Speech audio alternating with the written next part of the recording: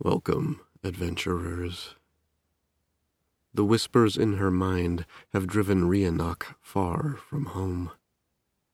But now that she's gone, what will she do? Joel Rigetti's Speaking Stone Studio presents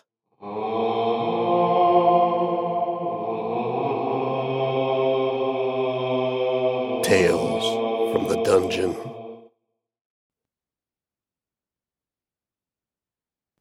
Hey, you there. Oi, girl. The barback had roused her late in the evening with a, "You can't sleep here, 'tisn't an inn." She had drowsed off at the table while going back and forth on whether or not to pay for a room at an inn or find some nook or alley to hole up in for the night. The man watched her go with a stern look on his face. Stepping into the street had made Rhiannoch's mind up for her. It was freezing. She would be hard-pressed to find a place warm enough to sleep outdoors, especially in a city she knew nothing about. Remembering the merchant, Rhiannoch found her way to the Anvil's friend.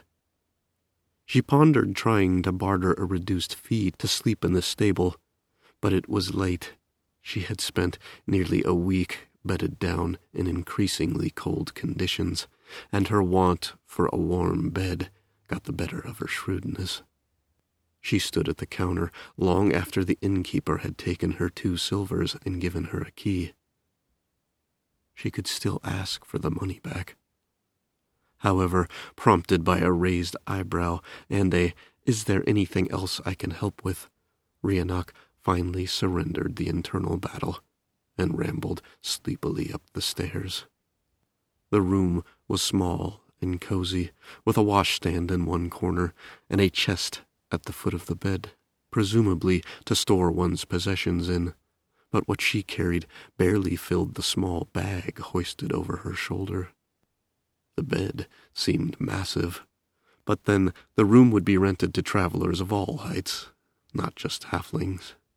She should wash her hands and face before she laid down. She did every night at home. It was the last thought Rhiannoch had that night as she passed out face down on the bed.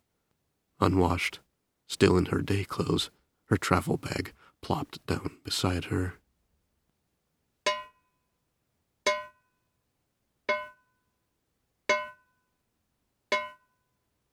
She woke with a start in a puddle of drool, eyes working to focus. She scrambled to her knees. The noise that had startled her awake was a sharp metallic noise, a ringing pink, pink, pink that shot through the room. A hammer on metal. Rhiannoch growled. The Anvil's friend indeed, she thought. The mystery of why this fairly respectable-looking inn was among the city's cheapest had now been solved. Gods, what time was it? The dim light creeping through the window implied it was still very early.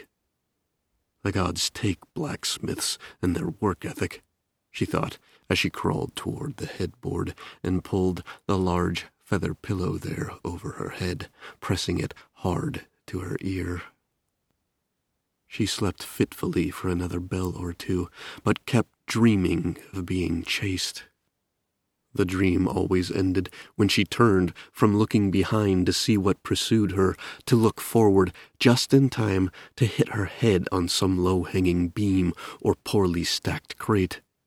She would snort awake, realize that the impact in her dream had coincided with a loud strike of a hammer from the smithy next door, curse the gods, and drift back into a shallow sleep, where the sequence would start anew. At last she gave up, rising from her bed, eyes feeling like they had been scrubbed with uncarded wool. She went to the washstand and splashed cold water on her face, and scrubbed the last week's travel from her hands. It made her feel a bit better. She descended the stairs to find the first pleasant surprise of her entire trip. The keeper had offered her a fresh baked roll and a cup of hot tea as she returned the key. Stomach growling, eyes wide, Rhiannoch did her best to make her most pleasant manners. Did she owe anything extra? No, included with the price of the stay. A smile and a thanks, and then she gobbled up the roll, barely pausing to chew. When she realized the innkeep was looking at her with concern, she brushed the crumbs from the front of her vest, lifted the cup of hot tea, sipping slowly and politely. She then raised the glass to the keeper in thanks and forced herself to retain her composure, even though she wanted to gulp down the tea as fast as she had consumed the roll. It was warm and made her face tingle. The morning air was cold, but the streets were busy. The little comfort provided by the tea and bread soon faded, as Rhiannoch realized her remaining monies would not be enough to buy her full rations for the 3-day trip to Borgen, where it seemed she was going. She bartered and pleaded just to wind up with enough food to eat one meager meal a day for the journey, and had only 3 coppers remaining. Nowhere near enough money to purchase lodging along the way. Another 3 days amongst the grass and on the ground, it seemed. Rhiannoch felt the smile in the back of her mind. A little thievery will get you to Borgen in a lot more comfort. I'm not... Rhiannoch started out loud, but then, catching herself, thought, I'm not a thief. As you wish, child. Your discomfort will end soon. There is money to be had in Borgen, Cinder said with indifference. Questions. So many questions ran through Rhiannoch's mind, but she was tired and irritated, and she didn't have the patience for quips and vagueness. There was nothing more here for her. Borgen was as good a place as any. She took to the road. The voice of Cinder didn't return for the first 2 days. The winter's chill was lessened by heavy clouds that dominated the sky, but the journey was unpleasant. As she woke stiff from another night spent on the hard ground and weak from the lack of food on the 3rd day, the whispers began again. Instructions of where to go and who to speak to when she reached Borgen. Rhiannoch was too hungry, too tired to think over long on the fact that the wall surrounding Borgen was even taller than the one around Feld's Crossing. Walking under the massive arch that housed the main gate, she had visions of being a child looking down on a trail of ants, fascinated with their tiny size, wondering what the world must look like to them. Walking under the wall, she felt for the first time that she had some understanding of the bug's perspective. The benevolent heights. That was where she was supposed to go. She was pretty sure benevolent meant good. It took but a few brief questions to get directions, though answers were accompanied by looks. Doubtful, dubious looks. There was another wall around the heights, which confused Rhiannoch. She could not fathom anything that could breach the outer wall. The wall inside seemed redundant. Nevertheless, another gate stood over the wide road. It was much more ornate. The stone surrounding the arch here was intricately carved with scenes of many things. Battles, mythical creatures, depictions of Sol, Arjun, and Cerise. The gate stood open, though there were guards that stood to either side of the road. They weren't questioning anyone, but did cast hard looks on those coming and going. She felt not one, but both of the guards' looks upon her as she passed through. But, remembering her experience at the bridge at the outpost, she kept her head high, eyes forward, and walked through with not so much as a look toward the soldiers. Rhiannoch had expected a hand on her shoulder at any moment, but it seemed confidence was all the disguise she needed to pass. There didn't seem to be anything notably good about the area. The houses seemed bigger, set in actual plots of land with gardens, unlike the buildings on the street through which she had passed so far. The gardens were behind, what else, more walls. The residents of Borgen must have livestock or other creatures that were particularly valuable, or particularly good at escaping. 3 streets in from the ornate gate, she turned right. 200 paces brought her to a circle centered on a large fountain. 3 other streets ended here. She took the one that headed north. 40 paces down the road, Rhinox stopped in an area of deep shadow, created by one of the many garden walls.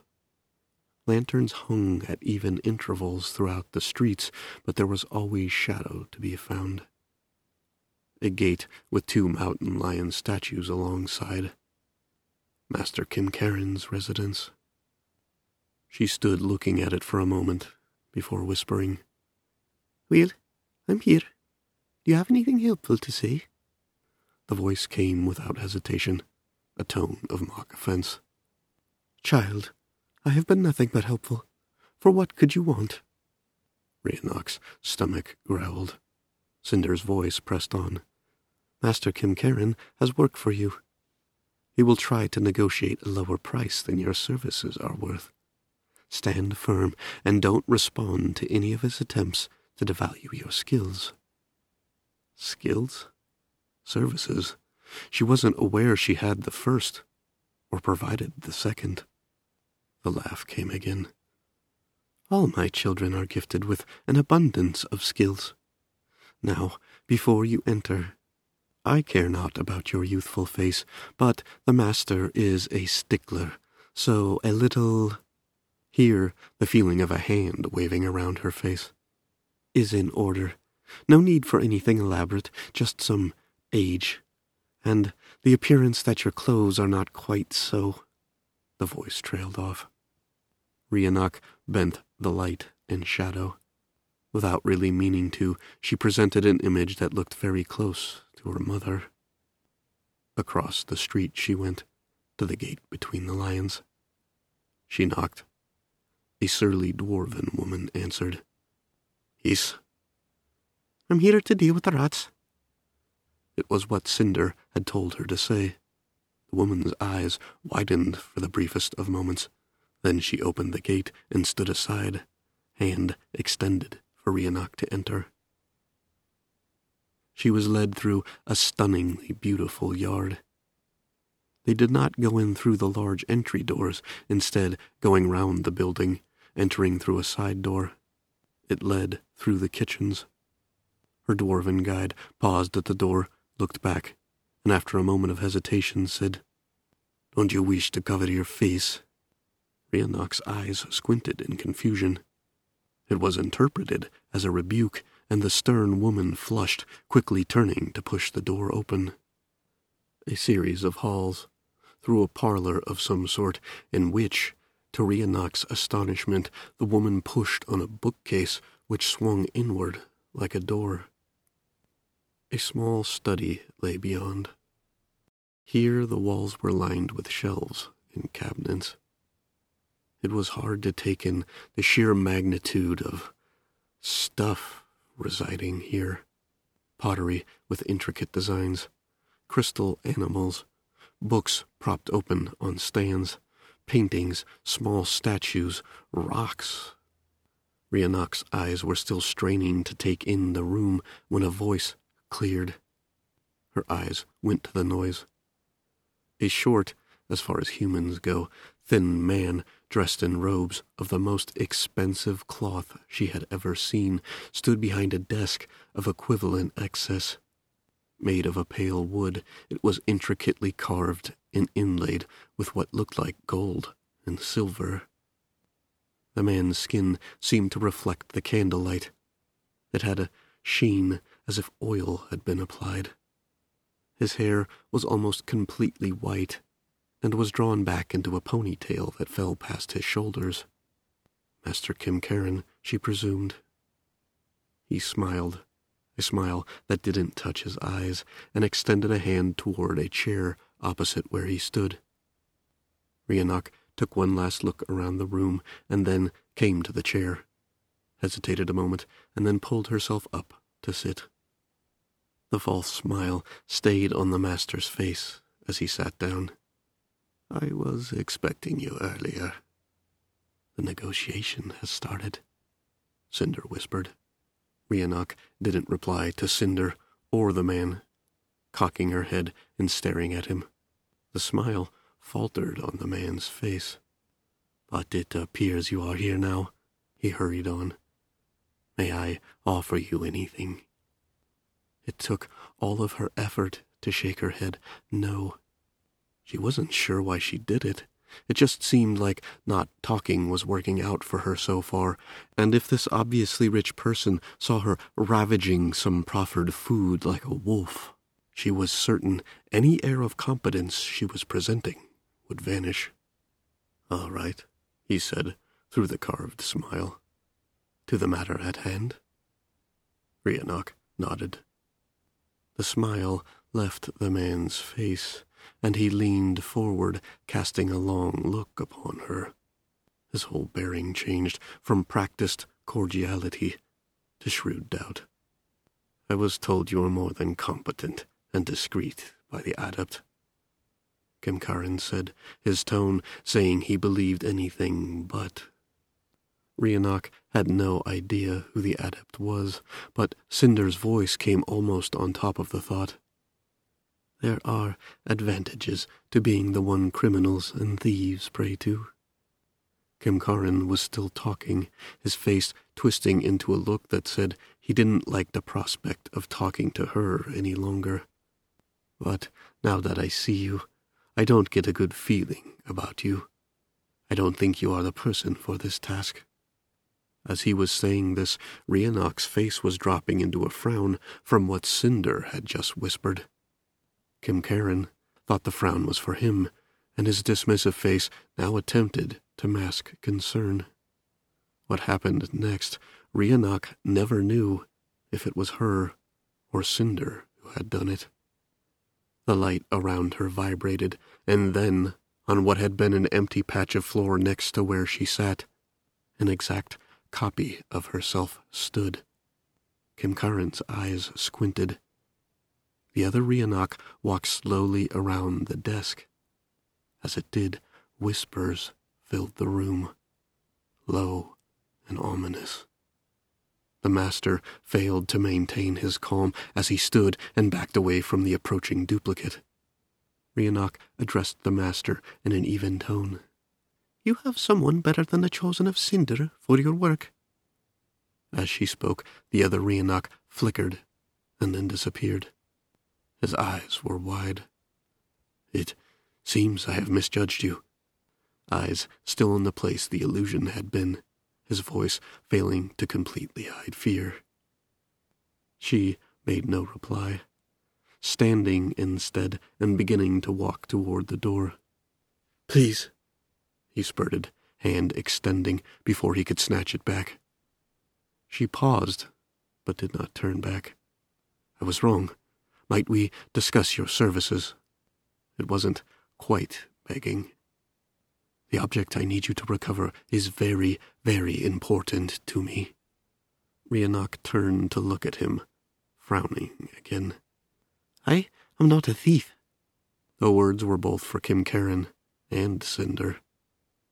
The master looked confused. Cinder laughed.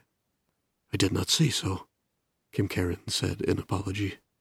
"This item was stolen from me. You would just be recovering it, returning it to its rightful owner." Rhiannoch's stomach growled. It made Kimkarin jump. Rhiannoch returned to the chair and climbed back in. "Let us discuss payment." "I was led to believe you might undertake this task for—" A pause where Rhiannoch knew Kimkarin was considering a lower number, before accepting he had lost all control of the situation. 500. 500. Rhiannoch was stunned. Gold? 500 gold? This was madness. Master Kimcairn took her silence as offense and, clasping his hands before himself, stammered, "But I could go higher." What was even happening? Rhiannoch thought. For the first time in her life, she actually felt mad. But with it, a feeling of confidence came to life inside her. Riding on a bubble of mischief. Rhiannoch put the frown back on her face. It had garnered good results so far. "You annoy me," she said. "$7.50, up front." The blood drained from Kimcairn's face. He stood, statue-like, for 10 beats or more, before he slumped back down into his chair, defeated. Agreed. Inside her mind, Cinder laughed. But it was a joyous laugh. A laugh that was filled with pride.